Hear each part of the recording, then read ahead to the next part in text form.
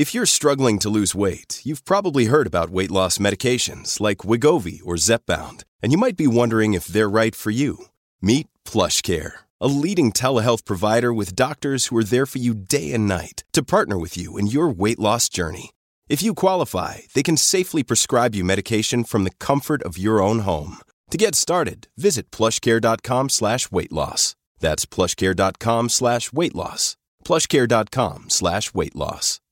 Hey, it's Ryan Reynolds, and I'm here with Keith, co-star of my upcoming film, If, only in theaters May 17th. Do you want to tell people the big news? All right, I'll do it. Sign up now and you'll get unlimited for $15 a month and 6 months of Paramount Plus Essential Plan on us. MintMobile.com/switch. Upfront payment of $45 equivalent to $15 per month. Unlimited over 40 gigabytes per month. Face lower speeds. Videos at 480p. Active Mint customers by 531.24 get 6 months of Paramount Plus Essential Plan. Auto renews after 6 months. Offer ends May 31st, 2024. Separate Paramount Plus registration required. Terms and conditions apply if rated PG. There's going to be a last generation of mortal humans. It might be us. It might be the generation before us. It might be 5 generations' time. But someone is going to be mighty annoyed. Someone's going to be the last one, aren't they? There's going to be one person who'll be the last person. Oh, if I die and I'm the last one, I'll be pissed off. Happy New Year! To start off 2021 on the On the Edge with Andrew Gold podcast, we've got scientist Dr. Andrew Steele to talk about living forever and how we might cure aging in the coming decades and centuries. What better way to start the year? Although if it's anything like 2020, you may not want to live forever. Anyway, Andrew's new book, Ageless, has just come out. Get it on andrewsteele.co.uk/ageless. It made for a fascinating read. I was up all night hoping to find the answers because I've always loved the idea of staying young and living forever. Many of us like that concept, while others don't, and we'll discuss why some people don't like the idea of living forever. What I would say, most of you listen to this on audio only, but if you're ever going to check out the YouTube page, youtube.com/AndrewGold1, or just type On the Edge with Andrew Gold podcast into Google, YouTube, whatever you'll find it, this is the time to do it, because Andrew's video, Andrew Steele's video, not mine, well, it's mine as well, is absolutely gorgeous, shot with a pair of top-of-the-range cameras. It's like a real nice setup, and it makes such a difference editing something so lovely. So just Google YouTube On the Edge with Andrew Gold, or type youtube.com/AndrewGold1 to find it. Do subscribe to the channel while you're there, and subscribe to Andrew Steele's page, youtube.com/Dr. Andrew Steele, where you'll find incredible 4K beautifully shot science videos explaining things in a way that makes sense, even to idiots like me. In today's episode, we talk about why people are so hostile to the idea of living forever, why it's always portrayed as a negative, selfish and unattractive thing, while death seems to be a positive, heroic and noble thing. We look at tortoises, jellyfish and worms, gene therapy, not Levi's, and how we might overcome such potential immortality issues as overpopulation and a poor-rich divide. We talk about whether it's really possible to die of a broken heart, and whether women will be able to have babies at much older ages. And we discuss something called cell senescence, which is when cells in our body, as I understand it, stop dividing. Apparently they normally divide, but when they stop dividing, that is a big part of what we would call aging. And we look at how we ourselves might extend our lives and live into the coming millennia. Next week's episode is with Canadian ex-Muslim human rights activist Yasmin Mohammed, but here's my conversation with Dr. Andrew Steele.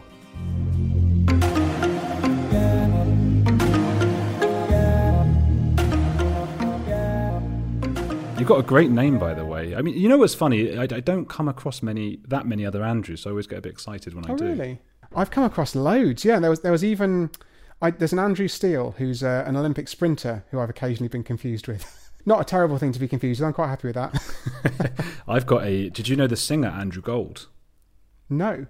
He did, there's a few songs you might know. Oh, oh, what a lonely boy. Do you know that? No. I don't think so. I mean, maybe. What era is he? 80s or something. Okay, maybe a little bit before my time. That's my excuse. Yeah, me too. He died about 10 years ago, and I read in the paper Andrew Gold dies, which was a really oh no, but hang on, what? really meta moment. God, I've been watching your YouTube channel, which is brilliant. And obviously your biggest video got a lot of stuff, was the colour stuff, which I loved.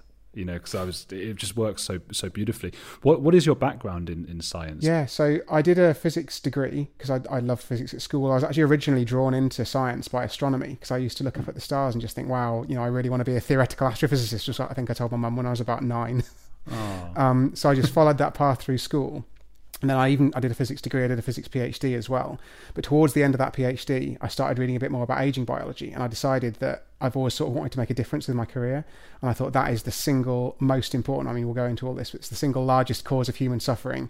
It looks like we can do something about it. I really need to move into this. I need to go into biology, learn a bit of the sort of background, try and make sense of this stuff. And that's what then I ended up becoming a computational biologist, so trying to transfer some of the sort of numbers and physics skills that I had, computational programming skills that I had from my physics background into biology. Was it then at all something that, did it keep you up at night as a teenager, as it did for me, for example, like, oh God, I'm going to die at some point? I've had the odd existential crisis, I guess. I suppose we all have, but it's not something that ultimately drives me. Because I think a lot of journalists have asked me, have you had some terrible experience with death? Did you have some relative die very, very when you were young, or something like that? But actually, I think I've been driven to it quite sort of mathematically, numerically, rationally. Not to disparage people who've had terrible experiences with death as irrational, but because when I started coming across these ideas. So as I said, aging is the single largest cause of human suffering. Of the 150,000 people who die every day, about 100,000 of them die because of aging. And that kind of statistic, it just made me think, this blows all other human problems out of the water. It's not to say that other things aren't important. I seriously consider going to climate change research as well. But it's just such a massive problem. And the other thing, I often tell people that I changed career because of a graph, which is a little bit glib, but only a tiny bit, in that it's this graph of your probability of death as a function of how old you are. So when you're in your 30s, I'm in my 30s, my odds of death are something like 1 in 1,000 every year, which, those are reasonable odds. Obviously, if that continued, I'd live on average another 1,000 years. I'd live to 1,030 something, which is, fine. I'd be happy with that. Obviously, things don't continue like that. Your odds of death double approximately every 7 or 8 years. And that means that although it starts small, we've all had a sort of crash course in exponential growth over the last year, haven't we, what with the coronavirus pandemic? So you can see it starts out very small, but suddenly gets very, very big very quickly. By the time you get to 80, your odds of death are about 1 in 20 a year. And by the time you get to 90, if you're lucky enough to make it that far, your odds of death are almost 1 in 6, which means you're sort of, whether or not you make it to your 91st birthday is determined by the roll of a dice. And sort of understanding that must be caused by some underlying biological phenomenon, that just really blew my mind. And I thought, if this is something that we can intervene in, the evidence is that we can, this is something we should do something about. And yet you say in Ageless, your fantastic book, nobody actually dies of aging. Is that right? Yeah, I think there's this sort of myth. And in fact, even, I actually can't remember when it was, but about 50 years ago, it was still possible to write died of old age on a death certificate. Whereas these days we understand that isn't a thing. You don't just sort of become effectively too old to live in your body anymore. Something has to kill you. And that's something, the biggest single killer is cancer. Bringing up the charge behind it is heart disease. You've got stroke, you've got dementia, you've got all these horrible diseases. And it's not just about the fact they kill you. It's the fact that for years, maybe decades beforehand, they're slowly sapping your independence. If you've got heart disease, you might get to a point where you can't go up the stairs, you can't play around with your grandchildren just because your heart's in such a state. And so I think there's this sort of myth that, perhaps you'll just have a heart attack and you'll go silently in your sleep aged 85, and that's what dying of old age is really like. But I think the reality for most people is that they sort of begin to suffer over years and decades, and eventually one of these diseases, things that we do typically associate with being causes of death, gets severe enough to take your life. It's definitely enough to keep you up at night, and it keeps me up at night. Especially, I remember, again, the reason I asked before about maybe when you were a teenager or something, because I think it hits a lot of people when they're teens, because it's the first time you sort of realise what it actually means. You're aware when you're 8 or 9, but you really get it when you're a teenager. Like, wow, oh my God. Why is it then seen? I think you talked about people being very hostile to this, and I thought about literature, for example, and so Harry Potter. The people who want to live forever tend to be the evil ones in books. The bad ones want to live forever. Immortality is a sin in some way. Why do you think that is? I'm really fascinated by the psychology behind that, because the first thing to say is that I don't want to live forever for the sake of living forever. In that, the reason, as we've sort of already gone through, the reason I'm so passionate about this is because it's the largest cause of suffering. It's the cause of all this disease. It's the cause of all this, pain, all these years and years when you're losing your independence. So that's what really drives me. I wonder if it's partly because the aging process has been inevitable for the whole of the history of life, basically. It's something that now, finally we're sentient beings, we can self-examine, we can, try and understand what it is that our place is in the universe. We have to try and make sense of that and come to terms with it. Because, ultimately, until, the present day or even if, years into the future, there's nothing we can actually do about it. And so I think people sort of ascribe this nobility to death, which I just find completely impossible to comprehend, because, people say death gives life meaning and stuff like that, which sounds like a sort of nugget of philosophical wisdom. But I think if you break it down, it just doesn't bear close examination at all. So if you think about, the last time you applied for a job, or tried to get a promotion, or the last time you asked someone out on a date, you weren't doing that because you're going to die in 60 years' time. You were doing that because, you were hoping that it would make your next week or month or year of life better. And ultimately, I think most of us are driven by quite short-term goals. Sometimes we might plan a holiday a few months in advance, or think about, somewhere we want to move in the next 5 or 10 years, or where we want our career to be. But I save for a pension, I guess, but largely I'm not really planning my life around where I'm going to be at age 80 or age 90, or potentially even beyond if we can extend life. So it's almost a fixation with death, but it's a fixation with sort of putting it to one side and trying to explain it away as something that we don't really need to worry about. And I find that really odd. I guess I've had years to sort of come to terms with thinking about it in this way, but now I just, perhaps if you'd spoken to me 10 years ago, I could have made a bit more sense of it, but right now I just find it completely baffling. I think it is as well, and that I think you make a really good point, the nobility in death that we're all sort of trying to create. It's clearly, it must be some sort of cognitive dissonance.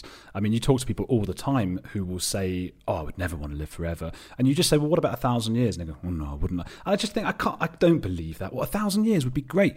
I feel a little bit like if we were able to live, if it was typical for a human to live for 10,000 years or so, and then I've gone to the doctor and they've said, we're really sorry, Mr. Gold, you've only got 70 years left. And it would be like, it's a death sentence, So yeah. I'm happy you're doing this work. What can we learn from tortoises and worms and jellyfish? Well, I think, so we've said that aging is inevitable, and it has been for the whole history of the human species, certainly. But as we look around the animal kingdom, I think one of the most exciting things is that a lot of people think that aging is inevitability because of the laws of physics. So this idea, the second law of thermodynamics, that things tend towards disorder, i.e., things fall apart with time. And we see that with machines, back in the era of steam, when the laws of thermodynamics were being developed, they were all inspired by the Victorian machines all around these scientists. And I think that people, and in fact biologists, thought that aging was very much the same kind of phenomenon for a long time. So you've got to ask yourself, is trying to sort of do anything about aging, is it against the laws of science in some way? Is it against the laws of physics? Is it against the laws of biology? And the best examples that show us that it isn't against any scientific law is that there are some species that don't age. So what I mean by that, let's unpack that a little bit. I mentioned earlier that humans' risk of death doubles every 7 or 8 years. And in some statistical sense, that sort of defines our rate of aging. And so you can look at other animals, look at, dogs and cats, for example. We know that our pets, they actually age in surprisingly similar ways to humans. They get old, they get frail, they can get cataracts, they can lose their hearing. Very, very similar to old people. And they often die of cancer or heart problems or, whatever it is. But they do so on a much shorter timescale than their owners. We know that we can have 3, 4, 5 pet dogs during our lifetime easily. And then if you look at mice, they live even shorter. But then at the other end of the scale, if you look at giant tortoises, are my favourite example, perhaps because they're on the cover of my book. And those animals have something called negligible senescence. And what that means is a chance of death that doesn't vary depending on how long ago they were born. So a tortoise's chance of death is actually quite high per year. It's about 1 or 2%. So that's higher than a young adult human. But because that risk of death stays constant, it isn't doubling. That means it isn't constantly getting bigger and bigger, and you don't have this sort of wall of mortality coming up for you later in their lives. And that means that they can, a lucky few tortoises can live for hundreds of years, or at least up to 200. So I think that's really a noble aspiration for humans, because what you can see is that your risk of death doesn't have to depend on how long ago you were born. It's not some immutable law of biology. It's not just animals falling apart like machines. We can work out how to create these processes of repair to keep our bodies maintained for extended periods. And the question is, how can we sort of take some of those lessons from tortoises and apply them to people? Why don't tortoises live for 1,000 years then? I guess if you watched enough, they would. It's just a sort of question of statistics. So say they had a 1% chance of dying a year. You'd expect the average tortoise to live 100 years. But then, a few of them would still be alive after that time. And so it's just a question of, they've got to roll this 100-sided dice. If it never comes up with 100, up to 1,000 years, they might live that long. But the fact is, you have to be a very, very lucky tortoise with a 1% risk of death every year to make it all the way to 1,000. I think a good example actually is a weirder animal that's also, we think, negligibly senescent, called a hydra. It's a tiny little pond-dwelling creature, I think a few millimeters long, and it's very, very simple. And it was originally of interest to scientists because it's got these incredible regenerative powers. So you chop off basically any bit of a hydra and you'll end up with two hydra. The original one that you started with and the bit that you chopped off will regrow into an entirely new hydra. So scientists were fascinated by this incredible regeneration. But what they noticed as they started studying it in the lab was they didn't seem to die at an increased rate, again, depending on how long ago they were born. And their risk of death is so low. Obviously, we haven't done this experiment because 1,000 years hasn't elapsed yet. But if we predict if their chance of death continued on out into the future, about 10% of them would still be alive in 1,000 years' time. It's the same with the tortoises. There's not a hard limit on their lifespan. And there very nearly is on humans because our risk of death shoots up so fast when you get to old ages. You basically statistically can't get past 120. It's very, very hard.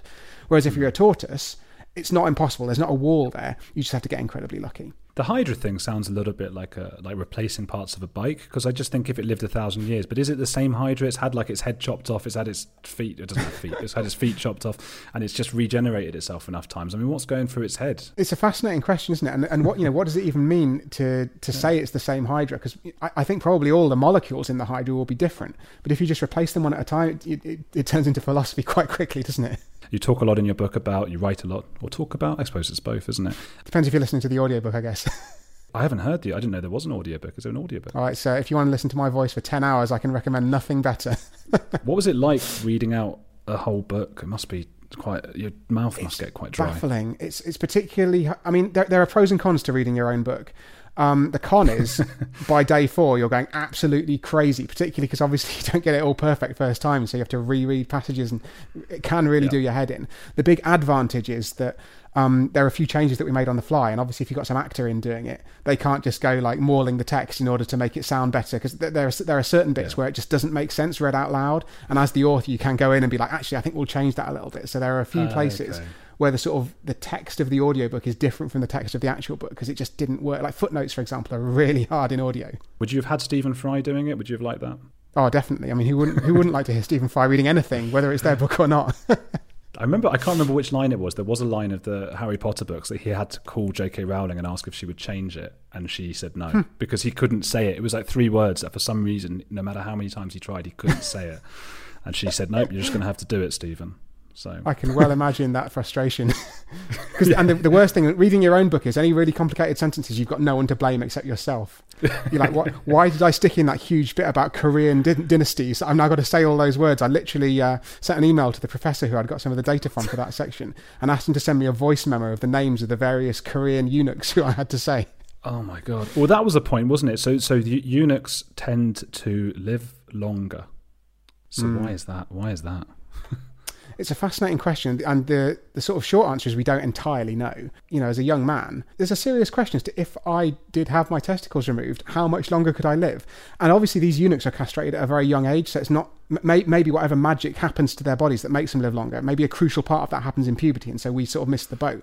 But it is really weird in that there's this thing that's sort of not at all medically implausible that I could do that might extend my life by maybe even 10 or 20 years looking at some of those eunuch genealogical records. The reason that I bring it up is because castration is a really well-studied sort of phenomenon in the lab to regenerate a part of your body called the thymus, which is an organ that a lot of us haven't heard of.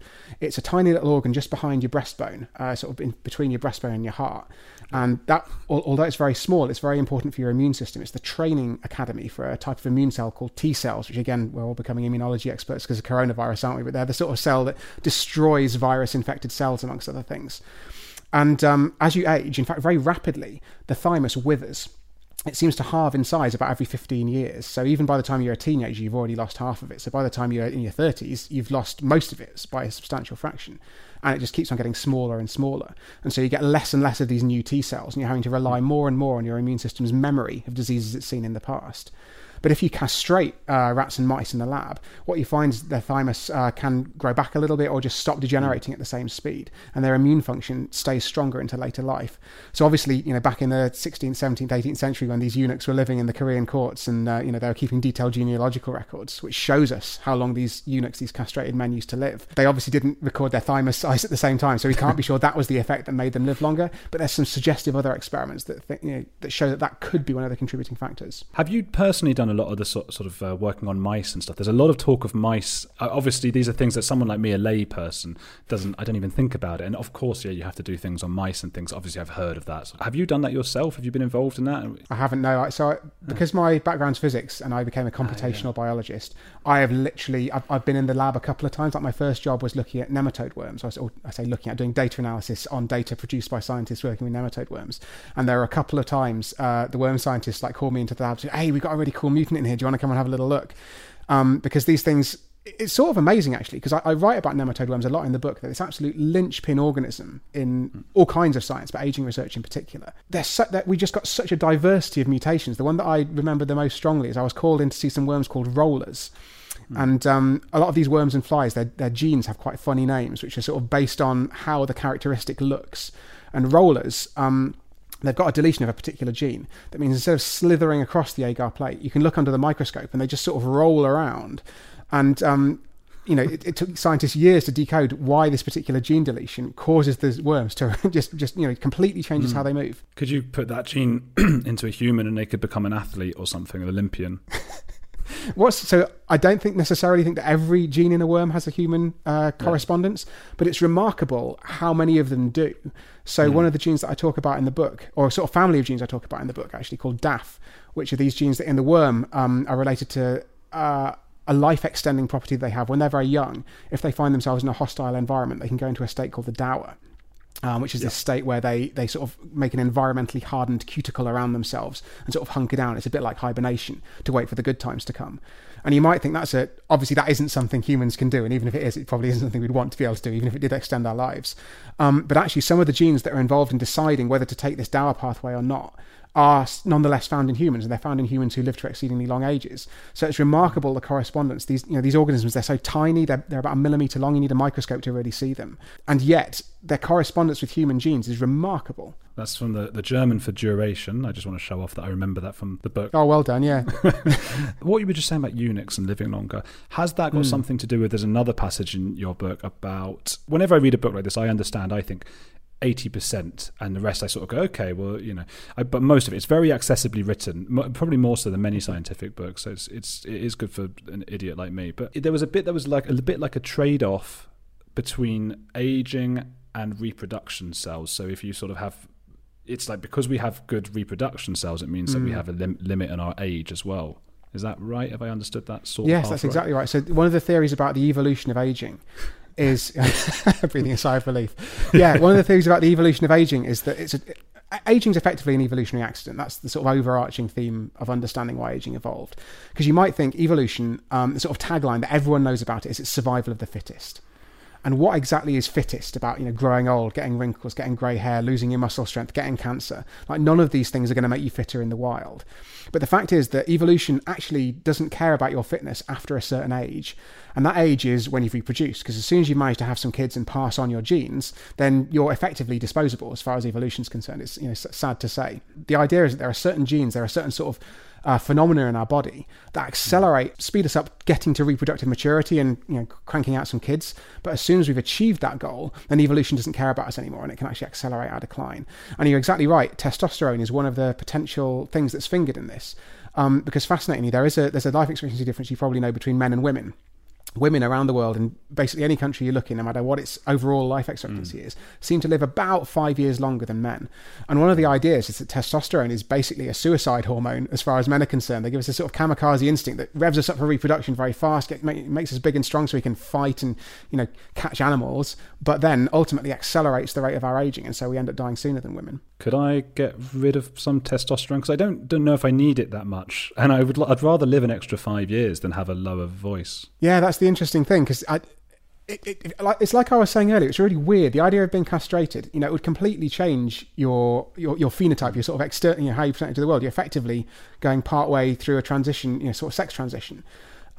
So it would massively reduce your sex drive. It would change the ways that hair fell on your body. You might develop breasts. There are all these sort of things that in modern society we think of as a little bit strange for men to have.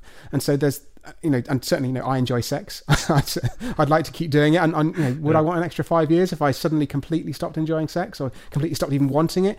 It's a fascinating head scratcher. I think I'd take it. Would you go for it? I think I'd go for it. I'm just, but that's not having a go at sex. I just, sex is fine and but I like being healthy and living and stuff. Yeah. No, it's fascinating. I mean, I think the thing that stops me getting castrated is that effect that I mentioned earlier, which is that we just don't know, because obviously these eunuchs were castrated as children. One of the ideas behind why it is that developing faster causes us to age more quickly as well is that maybe your body sort of throws itself together in a slapdash way, and that means that it's not quite as optimally carefully constructed and therefore doesn't quite last as long. And so it might be that whatever it is that testosterone does is really crucial during the developmental part of being a man. And obviously the key point in our sort of development when testosterone matters is during puberty. So maybe by being castrated after puberty, you'd have all the disadvantages. I'd lose my lovely beard and my sex drive, but I wouldn't actually gain that many years of life at the end. And we just don't know whether that would work. What's crazy is that someone could have done this experiment centuries ago, and now we'd know the answer and we could genuinely make the trade-off between sex and life length. But unfortunately, you and me would have to be the guinea pigs. I guess people could do, they could keep records of trans people who transitioned in their teen years. I guess people must be looking at that kind of thing and seeing if it extends age or has any health benefits and that kind of thing. Yeah, it'd be a really fascinating thing to do. Obviously, it's really tricky because there are loads of struggles involved with being trans. Obviously we could talk about it for ages, but it'll be a really fascinating thing to try and tease out if there is any, health or lifespan benefits or... Yeah, it's a huge potential area of research. Part of the reason I'm sounding quite hesitant, apart from the whole... all the complexities and the fact we're finally starting to acknowledge trans people more, is that this research has a really checkered history. The stuff on eunuchs, that's an entirely different historical period and hard to comment on, but there was some really nasty research done in the sort of even as late as the 1960s. People were being castrated in, what were called back then asylums, people who were effectively imprisoned because they had mental problems. And some of those inmates were castrated. And some of the best data we have on how castration affects human longevity comes from those places. And so obviously it's really interesting scientifically, but it's such a dark place from a sort of social point of view. So it's something to be really careful of. Oh my God.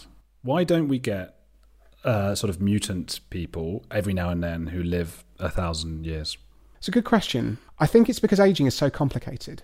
So in the book, I talk about these 10 hallmarks of aging, these 10 sort of processes that give rise to the way that we age. And the fact is, it affects loads and loads of different aspects of your body. And actually, this was one of the original arguments against doing research into aging. People just thought it would be so complicated. There'd be so many genes, so many processes involved that we couldn't possibly understand it.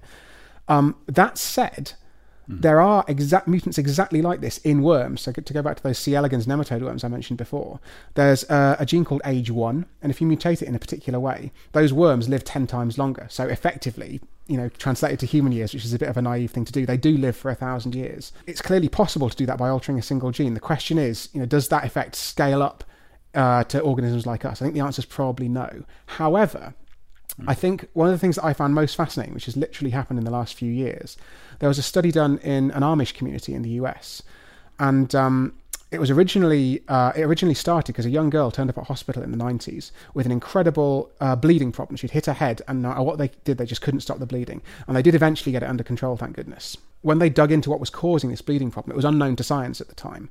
And there was this doctor in the US called Amy Shapiro who's been doggedly pursuing this for decades. And she eventually managed to get a study done where they looked at this whole community of Old Order Amish in Indiana. So she had 2 mutations in this gene that was responsible for blood clotting. And so she had blood that found it very, very difficult to clot, which is why she could injure herself and end up with a minor head injury, end up in hospital. Yeah. But it turned out that both her parents had a single copy of this gene, and they traced that lineage back through all these people who lived in that community over the last few centuries. And they found that people with a single copy of this gene had no problems with their blood clotting that they could detect, but seemed to live 10 years longer on average than other members of the community. Which is just, it's not 1,000, but it's pretty mind-blowing that a single gene can be changed and add a substantial amount to human lifespan. And one of the points you make about sort of adding 10 years, I think a lot of people just think, I don't want 10 more years of being 90 anyway. But I think your point a lot of the time is that you're aging slower, so it's not you're 10 years more of like an old 90-year-old, it's that you'll be healthier as a 60-year-old, you'll feel younger, and as a 50-year-old. And I think you talk about something called, is it epigenetic age? Epigenetic? Yes. So we all have an epigenetic age. I remember listening to a podcast years ago, and the host got their, I think it must have been their epigenetic age or something like that. They got it measured on the show. And it was actually, because I care so much about aging, maybe she didn't that much, but it was heartbreaking because she was about 10 or 15 years older than she thought she was. So is that right that, I mean, how old are you? 35.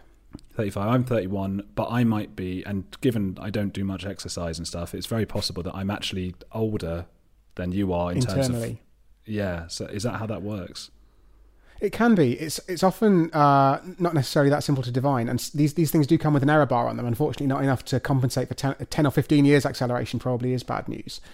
But I think what they really show us is there is a sort of underlying biological age that all of us have that isn't necessarily able to be boiled down to a single number. But these single numbers give us this idea that, people can be a certain chronological age. They can have a certain number of years since their birthday, and yet biologically they can be older. So to go back to your very sort of starting point of this, the reason that we don't think you're going to live for a really long time in frailty and decrepitude is ultimately because you have to die of something. And most of those things that you die of are the problems that cause frailty, the things that make life less pleasant and painful and that sort of thing. So for example, heart disease, as I was saying earlier, you can suffer for years, you can suffer for decades, slowly losing your ability to, anything from run 5K to eventually getting up the stairs or playing with your grandchildren. And the fact is that once you have these diseases, they're to some extent a ticking time bomb that's going to kill you at some point. And so if you were to somehow be able to extend, it doesn't make any theoretical sense to think about the idea of extending someone's period of frailty, just because by definition, because they're frail, because they're at risk of diseases, that's what ultimately goes on to kill them. And I think that these sort of measures of biological age really throw that into sort of stark relief. The one that I find most sort of simultaneously surprising and not surprising is the fact that how old you look is quite a good predictor of how old you are. So there have been some experiments done where they've got panels of assessors to judge how old somebody looks from a photograph. And that sort of perceived age, as they called it, is a predictor of how soon you're going to die, above and beyond how old you actually are.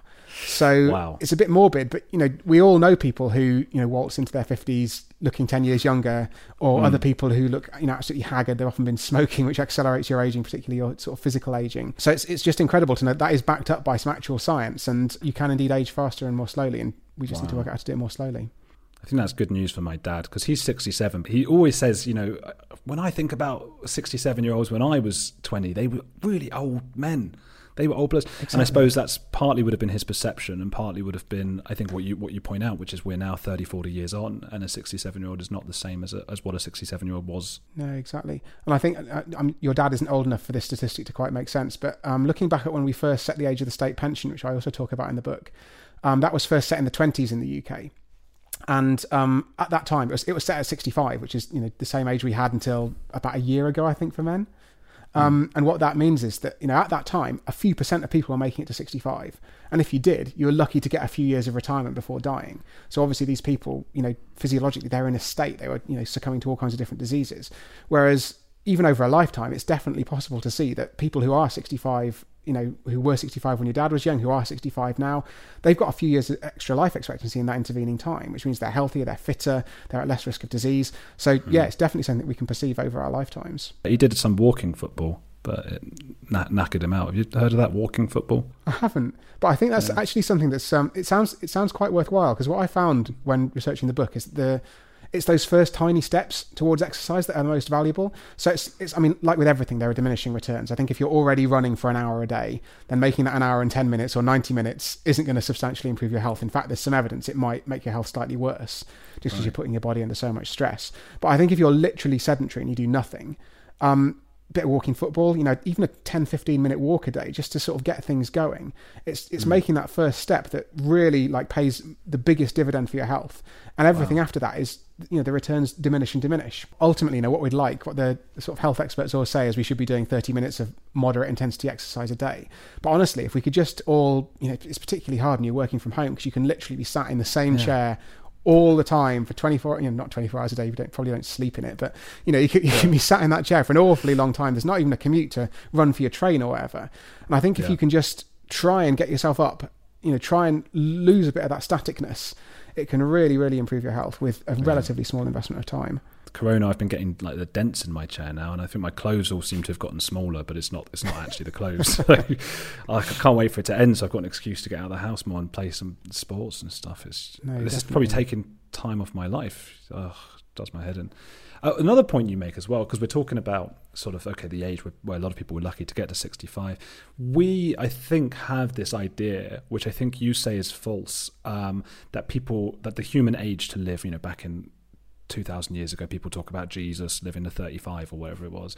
That was just like a natural age to die at. Human life expectancy was actually somewhere in the region of sort of 30, 35, 40, depending on where you look. Obviously, it's very hard to make these judgments if you're looking back thousands of years, because we didn't have, birth and death records and that sort of stuff. But the best guesses are that was approximately what life expectancy was. But that number sort of obscures as much as it reveals, because what's going on there is, firstly, there was a massive toll of childhood mortality. And that applied even as late as the 1800s. The causes of death were slightly different, but basically lots and lots of kids died of infectious diseases. That they got a fever, they might have had birth defects, and back in those days we'd have had absolutely no idea how to treat them. Those kids would just have died.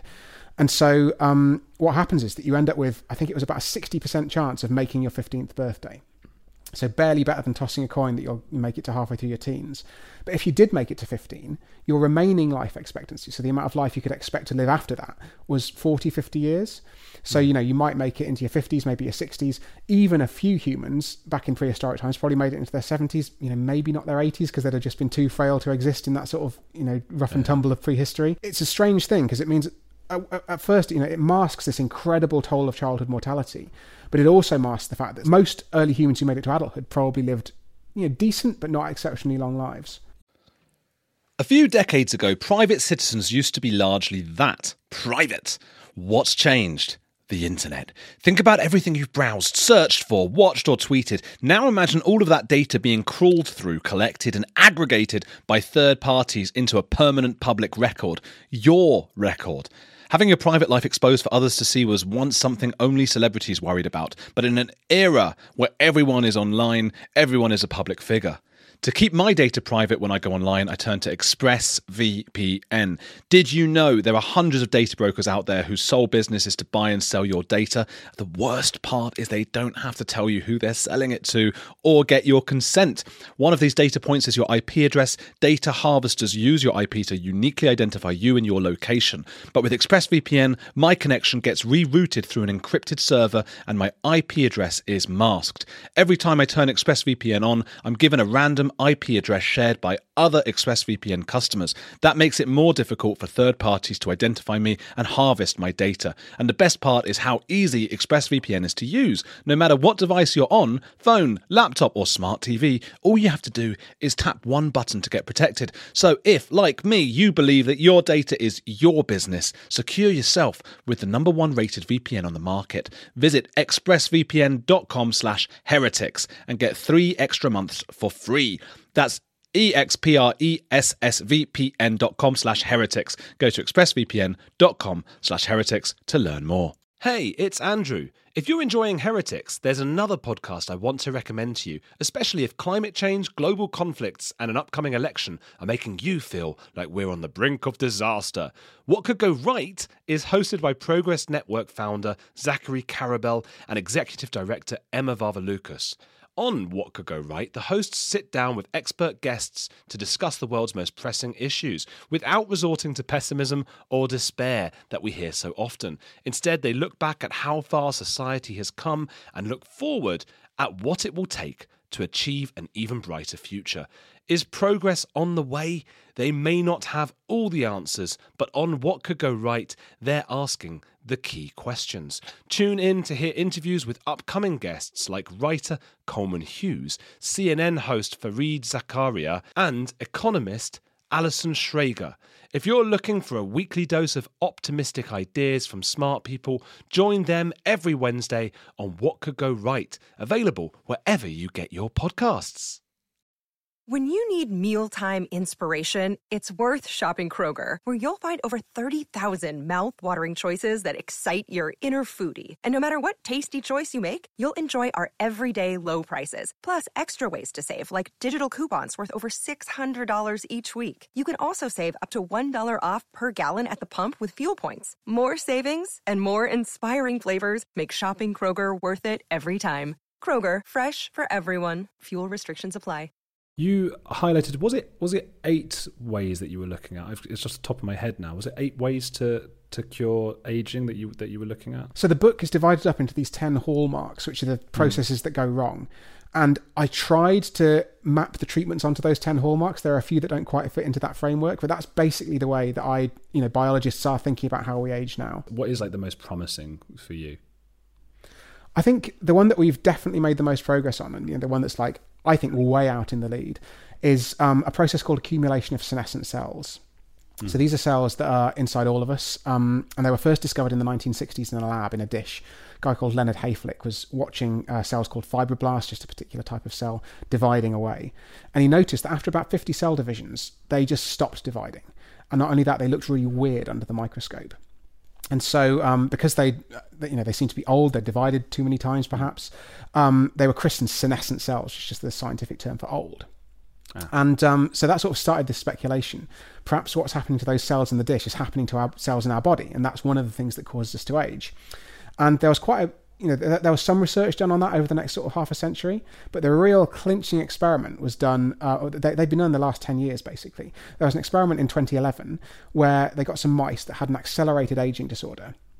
And they added an extra gene that meant when they gave them a drug, this is quite a convoluted experiment, but they gave them this drug that activated this extra gene they'd given them.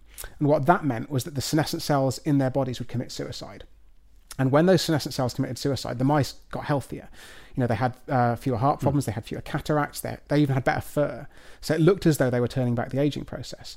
But although that was a really exciting sort of turning point proof of concept, it wasn't the best that experiment could possibly be for a couple of different reasons. The first was they had this sort of special suicide gene inside them, which means that if we were to take some of the drug that they used, it would have no effect because we don't have this extra additional gene. And secondly, because it was done in mice with accelerated aging. So that's sort of an alarm bell, because it's easier to fix a broken mouse than it is to make an already optimized, natural mouse live longer. However, these sort of shortcomings have been completely overturned in the experiments that have followed. So in about 2014, 2015, scientists discovered, they went out looking for drugs that could kill these cells selectively, these senescent cells. And they created a class of drugs called senolytics, which just means drugs that kill senescent cells.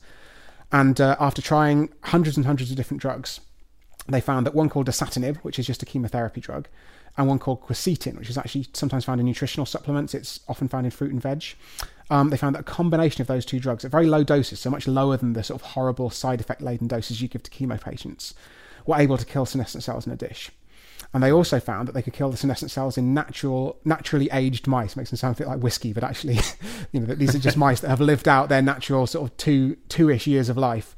They could give these mice these senolytic drugs pretty late in their life, and it would make them live longer. And again, it would have all this sort of whole range of anti-aging effects, from reducing cancer to increasing their cognitive capacity to giving them better fur. Or is that for some reason mouse papers always report better fur? I guess it's just because it's incredibly obvious to the researchers that the mice just look great. Yeah. And so it really seems that deleting their senescent cells can roll back the aging process. And because these are drugs that they already exist, dasatinib already has a safety profile. We use it, as I said, in cancer patients for chemotherapy. They've moved pretty quickly into human trials. And they're starting out doing human trials for specific diseases where we know that these senescent cells are a problem. But if those trials work out, I really hope that, in the next 5 years, maybe the next 10 years on the outside, we're going to see these drugs being used not as a sort of treatment for a particular disease where we know senescent cells cause a problem, but as preventative medicine to delete senescent cells in people whose only sort of disease, if we want to call it that, is the fact they were born 50 or 60 years ago. Wow. Can you see yourself living, or myself living, over 100 years with some of the things that will be coming into practice in the next few years? I'm a really tedious scientist and hate putting numbers on life expectancy and things like that. But I do think this stuff is going to matter to a lot of people alive today. So those senolytic drugs, it's possible they could be approved in the next few years for these specific conditions. If things move quickly, I'd be really surprised if in the next 10 years we haven't got senolytics being used in some way preventatively in the clinic. Wow. And that means that unless you're already quite old, that's something that's going to be ready in time for you. And this is something that I really realised while writing the book. Like, a lot of these things aren't that far into the future. None of this is centuries into the future. But I started writing in the final sort of science chapter. I talk about the idea of systems biology, systems medicine, which is where we generate huge quantities of data. We've got loads of DNA sequences. We look at every single protein inside a cell.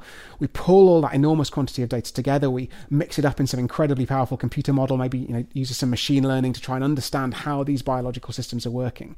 And as I was writing this, I was thinking, God, I'm starting to sound like some mad futurist here. This is completely inconceivable. But then when you think about it, you think, well, if you look at 50 years ago, we just discovered the structure of DNA. Actually, that was about 60 years ago. But, it's 60, 70 years ago. But, we only just discovered the structure of DNA. And now we can sequence a genome in an afternoon for a few $100s.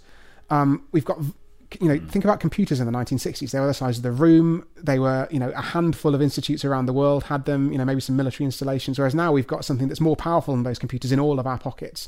Probably got something that's more powerful than some of those computers in our microwaves, to be perfectly honest. So, if you think about the crazy progress that we've seen over the last 50 years, then even if you think that the first systems biology models that are going to really allow us to understand, the nitty-gritty of every aspect of the aging process are 50 years away, then that's plenty of time for a lot of people who are alive today. So, I don't wish to be self-centered about this, but thinking about us in our 30s, we can expect, even if life expectancy didn't move, we could expect to live another 50 years. So given that life expectancy is going up by maybe a few years per decade, just naturally, sort of the background increase with medical advances and improvements in lifestyle and that sort of stuff, then, by the time we're 80, there might be another, 5 or 10 years on life expectancy, which is a good start. And then if you add on to that, maybe we'll have taken the first senolytic drugs. I talk in the book about dietary restriction mimetics, which are drugs that simulate fasting, and they're going to be potentially available in a similarly short timescale.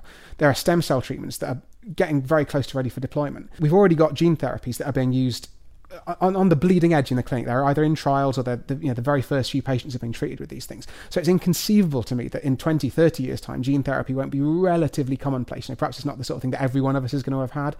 So you think about these technologies that sound out there, a computer model of the whole of human biology, gene cell therapy, stem cell therapy. It's just almost impossible to me to imagine that a lot of those things won't be available in 50 years. So if we can live that period of time, if we can then have our lifespans a bit extended by the anti-aging treatments, the sort of first round of anti-aging treatments, as it were, and we've got plenty of ideas, don't let me sell this short. It just seems incredibly likely to me that by the time we get there, there'll be even better treatments. And that doesn't, I'm not going to put, as I say, I'm going to be boring and not say we're going to live to 120 or 150 or 1,000, like, some scientists are quoted as saying in the media. But it just seems incredibly likely to me that we could potentially live much longer than we think we're going to live now based on current life expectancy statistics. I guess the problems that we don't know if senolytics might cause cancer and stuff like that in the long run. I mean, there are some potential side effects that we don't know about. What's remarkable to me, and you've got to take this with a grain of salt, because scientists, the incentives for scientists is to publish big, flashy, positive results. So often you don't get every single caveat in their big Nature paper, in their big splash in the scientific journals. But what's remarkable to me is that in all this work that's been done on senolytics over the last, say, 5 or 10 years, there has been surprisingly little reporting of side effects. And these drugs seem to have really, really widespread benefits. In that they affect, they reduce your risk of cancer, they improve your heart, they give you better fur, as I keep saying. So it really does seem that it affects the aging process in this really global way. Now, this isn't to say there won't be any side effects. So to give an example, there probably are places in the body where we don't want to get rid of senescent cells, we want to do something else with them. And a good example is in the brain. So I said that cells can go senescent if they divide too many times. But your cells in your brain actually don't divide very much. There are some neurons that you literally have from, they're created in your womb, in your mum's womb, and they exist with you throughout your whole life. And they don't do any dividing, but they can go senescent or something very similar to senescence by different mechanisms. They can get damage to their genetic code. They can just get incredibly stressed out sort of chemically inside your brain. And they can enter a state that's very like senescence. And if a senolytic drug killed one of these neurons, since they don't regenerate, that could be damaging to your brain. That's probably not something we'd want to do. And perhaps in those cases, we want to find something that rather than destroying these cells, we turn back whatever caused them to go senescent. We repair whatever has damaged them in that way. So I think it's unlikely these things are going to be a complete panacea without any side effects. But having said that, it is genuinely remarkable how few side effects have been reported. In fact, I've not seen a single negative side effect of senolytics reported in the literature, which isn't, as I say, to say there aren't any that are going to be uncovered, but we've just struck very lucky. It's possible. A friend of mine is a biologist, and he's quite a cynical guy. I guess a lot of scientists are. Comes with the territory, yeah. Yeah. He was saying, but we haven't even worked out worn out joints and sort of brittle bones and things like that. And he thinks that would be a first step, and we're not even close to that. So, I mean, what would you say to my cynical, pessimistic friend? I think it's so firstly, actually, senolytics might well be able to help us with worn out joints. So one of the things they're currently in trials for is arthritis, because senescent cells and actually inflammation that they cause is one of the key drivers behind the process of getting worn out joints and arthritis. So that's the first thing to say, is that this might directly affect that. Secondly, I think there's a good argument to be made, and we'll find out in the next 10, 20, 30 years whether it's true, but there's a good argument to be made that treating aging is actually easier than treating a lot of the diseases that we currently can't cure. So let's have a think about senescent cells versus cancer. If I give you a drug that kills some senescent cells, and actually this is true of the current sort of senolytic drugs, we know that they don't kill all of your senescent cells or all of a mouse's senescent cells, not by a mile. You know, some of these things only kill 30 or 40% of the senescent cells, and yet we see this huge health benefit. And the great thing about senescent cells as opposed to cancer, so we blast a cancer with this horrible chemotherapy or radiotherapy. The reason is the cancer's sort of modus operandi is to grow. Those cells are trying to divide and divide and divide, and that's why you get these tumours. That's why they expand. That's why it expands with metastasis throughout your body. It's just desperately trying to cling on to survival, and that's how cancer works. And that means you have to batter it with enormous quantities of horrible treatments to try and smash those sort of vibrant, very much alive cells into submission. And it also means that if you leave a single cancerous cell anywhere in your body after the treatment, there's a risk that it will just, survive, and it might have been resistant to those treatments, so it won't work if you treat it with the same thing a second time, and it can expand and form another tumour. Let's have a look at senescent cells by contrast. These are cells that are sort of worn out, they're at the end of their cellular life. The definition of a senescent cell is that it's one that doesn't divide. So that means it's not multiplying. In fact, by definition, it can't. That's what it doesn't do. So if you kill 30 or 40% of your senescent cells with a senolytic drug, it's not as though they're going to double and come back a week later. You've got, it might take months or years for you to regain that same concentration of senescent cells again. And so rather than fighting against something that's fighting back against you, it's just a much easier problem to solve. And the other thing that's really exciting about looking at aging rather than looking at these endpoints is that all these aging treatments are potentially going to be preventative. So, we'll give you a drug in your 40s, 50s, 60s that stops you getting cancer in the first place. And a lot of the challenge with treating something like cancer is that people who have cancer, they're old. And that means that they've got heart disease. It means they've perhaps got a bit of cognitive decline. They're frail. And so if they spend weeks in hospital, that can really exacerbate that because they're sat static in a hospital bed. They're not getting the exercise they need. They get muscle wasting. And that means when they get home, it's harder for them to go on their walk. It's harder to get exercise. And that means that their heart health goes down. And so it's this sort of vicious spiral. You're battling this incredibly tenacious disease in a body that's suffering from all the other consequences of aging. Whereas if we get in first, we try and prevent these things. I'm not saying it's going to be easy because biology medicine has shown that it never is, but it could well be much easier than the sort of attempts to treat age-related disease at the end of life that we're currently struggling with now. I just had a thought actually about what you were saying about if you're sedentary and older and you're more likely to go downhill at that point. You often hear about couples and one of them will die and then the other one dies a few months later or within a year, and they always say they died of a broken heart or something. Do you think that probably has something to do with they're living a more sedentary life at that point? They're mourning, they're at home, and they just, I don't know, or is there a real thing of they're dying not of a metaphorical broken heart? I think there could be something to the metaphorical broken heart. So you've probably heard of the placebo effect, which is this idea that you can, when you're doing a clinical trial, you always have to give not just the medicine, but you give half of your participants a placebo, a sugar pill that looks looks to all intents and purposes like the medicine that you're giving, but doesn't have an active ingredient. And that's to cover for the fact that in the case of a lot of diseases, and particularly painkilling actually is very susceptible to this. If you give people medicine and tell them it's a painkiller, because at least some of pain is in the brain, then that sort of psychosomatic effect can work to try and dampen down that pain, even if you haven't got any actual medication. There's a sort of ugly sister to the placebo effect called the nocebo effect, which is that sugar pills can have side effects, and sometimes those side effects are worse than the side effects of the actual medicine. And this is something that you find, talking about COVID-19, which is obviously the topic I keep coming back to, keeps cropping up for some reason. When you give placebo vaccines, you sometimes get side effects to those placebo vaccines as well. There's a mental component to all disease. and, you know, not to over-egg it in order to sort of, you know, say it's all in the mind or diminish people's actual experience of being ill. But at the same time, there clearly is a huge power of psychology. And so it wouldn't surprise me at all if, you know, dying of a broken heart was a thing, at least to some extent. I had a thing like the placebo thing the other day because I had a couple of beers and my girlfriend came home and I was acting belligerent. Not belligerent in a, because it sounds like I was aggressive, like, what are you doing home? But I was just a bit like... throwing stuff. I was just a bit like, oh, you're right. I'm just a bit, you know. And it was only a few days later she sort of said to me, you know, I checked those bottles. They were non-alcoholic beers that you'd been drinking. I had no idea. I was out of it. I was. You could have gotten me to run around the room naked. It's amazing, isn't it? I was smashed. I was having hangovers for days. So I definitely believe in that. Yeah, so you had the nocebo effect as well. Then you had the hangover as well. Yeah. And I've been miserable ever since. I blame all my miserableness on that.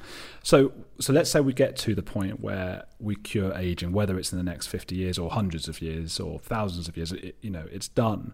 Obviously, that brings about a lot of other problems, which you haven't gone into in that much depth in your book.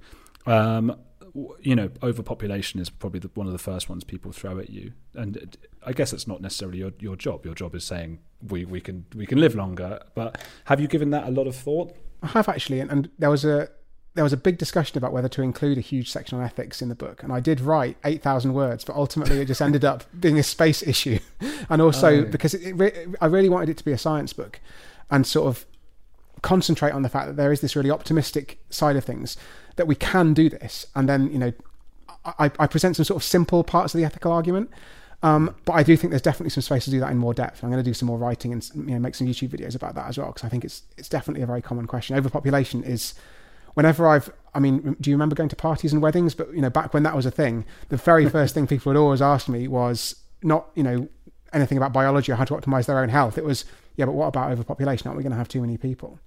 And I think, actually, as I said earlier, I was seriously considering going into climate science. So this is something that I take very seriously as well. What surprised me, I guess, when I first worked it out, is that even completely curing death, which obviously isn't something that we could do even if we cured aging, we still have infectious diseases, we still have buses to get hit by, but even completely curing death makes a surprisingly small difference to the Earth's population overall. So, to give an example, I had a look at the UN's population projections. And if you look at what's called their medium variant, which is their sort of best guess as to what's going to happen to the population over the next few decades, they think that by 2050 there are going to be 9.8 billion people on Earth, so they're just under 8 billion now, which obviously is, you know, quite a lot more mouths to feed, quite a lot more carbon being emitted, all that sort of stuff. And actually, the first problem that I should have said, that I don't even like the phrase overpopulation, and the reason is that it sort of implicitly blames the people. And the problem isn't the people, it's the resources that they consume, it's the carbon they emit, it's the land that they use to grow all their food, it's the, you know, huge areas of land laid waste to extract resources that we all need to go about our modern lives. But actually, if you look at all the people in the world today, the richest billion or the richest 10%, depending on exactly how you cut it, are responsible for something like half of the carbon dioxide emissions, which means there are another 6 billion people who are responsible for the other half and are living, you know, a vastly diminished standard of living to us. And what I think that means is that, you know, our goal socially, economically over the next, you know, few decades should definitely be to bring as much of the world as possible up to, you know, what, quote unquote, a Western standard of living as possible. And if we're going to do that, we absolutely have to, whether we cure aging, whether we do anything to life expectancy or whatever we do, you know, birth rates, whatever we change, we're going to have to dramatically reduce the footprint on the earth of every individual human to make sure that all those humans can have that increased standard of living without totally decimating the planet. So that's thing number one. We're going to have to solve it anyway. Thing number two, so to go back to my UN population, I said the population in 2050 is predicted to be 9.8 billion. I made the rather brave assumption, shall we say, which is, you know, not what I'd normally do as a scientist. I imagine that we cured death in 2025, so nobody dies after 2025. And if you're a population pessimist, you know, you could argue that's the worst case scenario. It's a bit of an odd thing to say if we've literally stopped everybody dying and suffering, but, you know, fine, let's call that the worst case scenario. If you do that, there are about 11.6 billion, but, you know, less than 12 billion people on the planet. Now, that is a fairly significant jump from the 10 billion that we thought there were going to be before. It's somewhere in the region of 20%. But what that means is that if we're going to sort out climate change, we're going to sort out land use, we're going to solve all these sort of resource problems, we'd only have to work 20% harder in order to do that with the increased population. If we literally cured death in 5 years or 4 years' time now, we're nearly in 2021, aren't we? So, you know, that's not going to happen. Yeah. So, the sort of worst case is that we have to work 20% harder in order to in order to try and, you know, sort out our resource use. I'd happily cut back my carbon footprint by 20% if it meant that we'd solved the largest cause of human suffering. And I think, you know, in reality, we're not going to cure aging all at once. It's going to be something that happens over years, over decades, you know, as you say, perhaps if we're unlucky, over centuries. I think, you know, overpopulation or overuse of resources just isn't something I'm that worried about. But isn't that just short term? Because presumably those 12 billion people all have children, and their children have children, and everyone's staying alive. And eventually you get to a point where there are more people than there are. There's space for everyone, is there, surely, within 100 years, 200 years? Well, the space argument is really fascinating. So to take the sort of ridiculous extreme, you could fit literally every human. Let me get this right. Yeah, so you could, if you got every human alive today and just packed them together as close as you could fit them all in Houston, Texas, and the city of Houston. So I quite enjoyed that because it's called Space City as its nickname. So there obviously wouldn't be a lot of it if you were to pack every human into it. But and if you were to then instead get every human alive today and pack them into an area with a density of a sort of modern city, then you could fit all of them into the state of Texas easily. In fact, I think it might be smaller than that. I can't quite remember what the numbers were. But the actual amount of space that we physically consume is very small. The single largest thing that we all use land for by proxy is growing food, and 70% of that land area is used for production of meat. So that means that if we could just slightly reduce the amount of meat that was in our diets, I can't remember what the exact number is for this now, but 70% of the land use is definitely meat. And then I think that's responsible for about 30% of either our protein or our calories, or both. So we use by far the majority of our land for growing animals, but it produces the minority of our nutrition. And so if we can just realign our farming, we can start to solve this problem very, very quickly. The moment you said meat, I'm a vegetarian myself, but the moment you said meat, I just felt the sort of 70% of the audience just go I'm angry because there was a political thing said in a way. You think that would help a lot with overpopulation? Definitely, yeah. And I'm actually quite optimistic about these different ways that we come up with of producing protein, and these ideas of using. I've started eating some of these sort of vegetarian meat substitutes, and I remember eating this 10, 15 years ago. Corn was just awful. If I made a corn bolognese and I made meat bolognese, it was just night and day, because the corn version just tasted of wine. It just tasted whatever you put on it, and it had absolutely no taste of its own. Whereas these fake sausages and fake burgers that are now being produced entirely with plant matter are just mind-blowingly good. Yeah, the Beyond Meat one. Yeah, I've blind tested people. I haven't blind tested actually. I've sort of said what do you think of this? And they've made up their mind before they've eaten it, so they're going no, it's not quite the same. And you're like, I can't taste the difference. I mean, I have chicken nuggets, which is probably not going to do much for my life extension, but I have the veggie chicken nuggets, and it's the same thing. It's better. It doesn't have all those horrible bits of probably what was like a chicken's eye.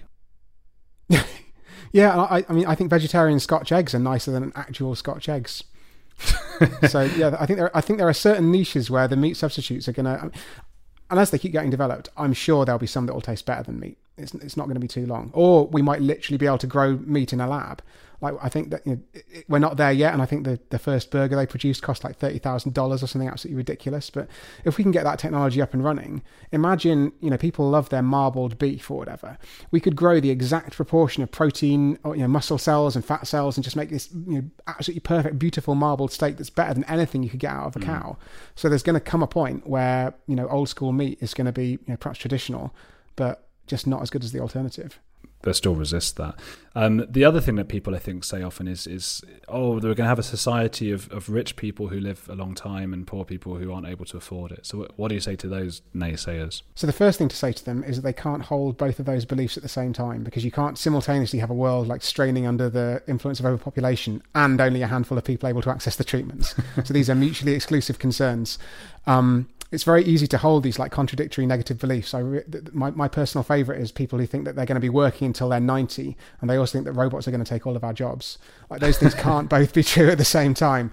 But the thing with it only being accessible to the rich, I think the fact is these treatments just aren't going to be that expensive, is the first thing. So if you look at some of these treatments, there was a treatment approved in the US, I think a few weeks ago actually. It was a gene therapy treatment for sickle cell anemia, which is a blood disease, and this treatment is going to cost literally I think $1 or $2 million to have it done. But when you drill down into that, the reason they can afford to charge so much for that treatment is because when the NHS, for example, that's the one I know about, although this was in the US, when the NHS tries to work out how much it's willing to pay for a treatment, it's willing to pay £30,000 per quality adjusted life year, which is a bit of jargon. What that basically means is if you live a year in perfect health, the NHS is happy to pay 30 grand for it. And if you were to live a year in half health, they'd pay 15 grand for it, and so on and so on. So it's just a way of saying, if I've got 2 medicines, I've got to decide which one I'm going to fund, which one I'm not going to fund. That is like the barrier that they set. So the reason that this thing costs $2 million is because, you can give it to a young person with sickle cell anemia and you can make their entire life better. So, an organisation like NICE, which is the body that works this stuff out for the NHS, is going to say, okay, we've done the sums, it works out, we can afford to fund this treatment, that makes sense. If you look at the actual cost of these treatments, it's often in the sort of high tens of thousands of dollars. But then when you drill down into how these are currently done, these are like bleeding edge scientific treatments. They're barely making the first steps out of the lab and into the clinic. I read a fascinating article about something called CAR T cell therapy, which is a therapy where you take someone's immune cells out, you modify them outside the body so that they can fight someone's particular cancer, and then you reinfuse them back into the patient, and the immune cells go and take out their tumour basically. And it's had absolutely miraculous results in a handful of cancers so far. But the way that this is produced, it's sort of artisanal. You go into a lab and there are these 2, incredibly highly trained technicians. One of them is dripping some reagent out of a pipette. The other technician stood behind them counting the number of drops that are going in order to make sure that it rigorously adheres to this protocol. If we can start to automate that, if we can start to simplify it, if we can start to understand, currently before these things are put back into patients, they do loads and loads of safety tests, which is a really good thing. But we might get to the point where we realise, actually, we've got the technique down. This stuff is just safe and we don't need to test every single batch every single time. And you're just going to start driving those costs down. And then when you think about how much aging costs us as a society, like in the UK, we spend somewhere in the region of 5 or 10 grand a year on healthcare, each of us, through our taxes. And a huge fraction of that goes on the chronic diseases of old age. You spend so much more in the last few years of your life than you do in preceding years. And so if we could come up with ways to postpone that massive expenditure and keep people healthier for longer, then it's something that governments around the world should be willing to invest in. Like, even before you consider the huge human imperative to do that, there's a huge economic imperative too. And if you look outside of the healthcare system, we spend huge amounts looking after old people as well. And it's not just the direct costs of sticking old people in care homes. It's also people giving up work because they're too ill to work anymore, or perhaps people giving up work because they want to look after their mum or their dad who's no longer able to look after themselves. Right. So there's just this huge cost to the economy. And I think that once these treatments, come down into price to where they're realistically going to end up being, and once we've taken into account sort of the other side of the balance sheet, which is how much aging costs the economy, it's basically going to pay for itself. So I do a question every week. So I've got a thing called, Patreon. Do you know Patreon? Yes. I've got a Patreon. People sign up to it, and people in certain tiers of the membership can ask a question. I get a question from a listener each week, and I've got one from somebody called Thomas. Hi, Thomas. Hi, Andrew. This is Thomas from the Netherlands with a question for your guest, Andrew, the other one. It's about the other side of the spectrum, which is how to create life. People tend to have babies later and later, but there's a limited time there still, biologically speaking. Do you believe that research in your field might help to make that time limit shift more, or perhaps even make it disappear completely? Do you know what? I really hope so. And what I found when researching the book was that there's just not enough research being done on what happens to basically women's reproductive aging. Because men, there are reports of men fathering children into their 90s and ridiculous things like this. So men's reproductive aging doesn't seem to be massively impacted. Men's reproduction doesn't seem to be massively impacted by aging, I should say. What I hope is that some of the interventions that we make that relate to these 10 hallmarks of aging, some of these other interventions are just going to slow the whole aging process down. So whatever aspect of aging it is that you choose, that's going to be slowed down by one of these interventions. However, I really think that it would be cool if we could do more research into women's reproductive aging particularly. And I honestly think it's a feminist issue, because there are so many, we're both in our 30s to mention that again. This is an age when so many of our female friends are all thinking, do I want to have kids? The clock's sort of ticking now. If you're single and you're 35, especially during a pandemic when it's so much harder to meet people, I've got some quite stressed out friends now. And I think if we didn't have to make that difficult decision, the fact is there's never a good time to take even a 9-month career break. If you're a high achieving woman. And inevitably, unfortunately, the childbearing has to fall on the woman, and a lot of the child rearing seems to still fall on women, even though society is getting more equal. So I just think it's so important if we could, look at some more stuff specifically about deferring reproductive aging for women. I think it'd be a fantastic thing for society. Yeah, it must be. It's so stressful because they have to think about. Because I know you're saying, you say it's difficult at any age, but I think particularly in your 20s and 30s when you're worrying about whether you should have a child, that's when you want to really make your mark. Maybe it'd be easier if you were 50, 55 and you're already high up in your career. Exactly, a senior, you've got a secure job. Yeah. I mean, thinking about science, which is the career I'm most familiar with, then, you do your PhD, probably in your mid-20s by that point, maybe late 20s. You start doing a couple of postdocs, and then by the time you're in your 30s, if you haven't already had a kid, so these contracts, they're 3 or 4 years long, they're precarious. And if you just take a year out in the middle and suddenly your research isn't cutting edge anymore, you're in really big trouble. And then if you leave it a little bit later, the next thing you do in a science career is become a PI, a principal investigator. So you got your own lab, and there's no one to deputize to. It's your lab. So if you take time off, there's just no good time up till the age of about 40. Now, once you're a professor, maybe once you got to that level, it's time to kick back and have a kid. So yeah, if we could defer it even a few years, it could make a really big difference, couldn't it, for sure? That would be good. I really loved the book, seriously. I really enjoyed it. And thank you. It is that thing where I'm reading it and I'm sort of every page I'm going, yes, I'm going to live longer. Then the next page you're like, but this might not work because of this reason. I'm like, no. It's really tricky. It was really challenging, balancing the realism and the optimism, because I do feel quite optimistic myself. I feel like there are caveats and there are things that we're not certain about. But the thing I always kept coming back to is this idea that even if you think it's 50 years away, that's still plenty of time for billions and billions of people. I don't want them to do better from it. I want me to do well out of it. Yeah, I mean, 50 years is plenty of time for you too. Yeah, that's all I'm worried about. You've got 4 years on me. Yeah, you're going to struggle. You're going to struggle. You're 4 years too late. If you make the cut and I just miss it, and it's in part thanks to my incredibly successful book, I'll be really annoyed. You'll be gutted. You'll be gutted. Imagine that. You've missed it by 4 years, unfortunately. They brought it all out just... There's this article I read a while ago about at the end of The Lord of the Rings, the characters all go off on this boat onto the Undying Lands where the elves live and where everyone lives forever, and it's all sort of this magical kingdom. And they're imagining, what if you were late? What if you missed that boat? You're sort of sprinting down the pier at 8:35. They said they were going to leave at 8:30, and you realise that you've missed immortality by 5 minutes. And there's going to be a last generation of mortal humans, and I'm not saying it's going to be us. It might be, it might be us. It might not. It might be the generation before us. It might be 5 generations time. But someone is going to be mighty annoyed. Someone's going to be the last one, aren't they? There's going to be one person who'll be the last person ever to die, and they'll always remember him. But he or she will become a bit of a joke. I think in 1,000 years they'll sort of use it as older, Michael so and so. Michael's my brother's name, so I don't know why. That's why he always gets it. Always gets the worst of the luck. He always draws the short straw. Oh, if I die and I'm the last one, I'll be pissed off.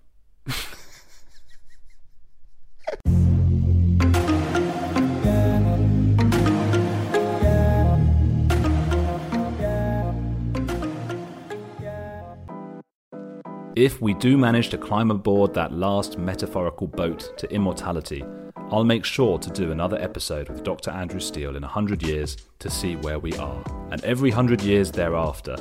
Is thereafter a word? Is that 2 words? What is that? You don't often see that written down, do you? Maybe you do. Did you enjoy that? Would you like to live forever? Get in touch with me on AndrewGold_OK on Instagram and Twitter.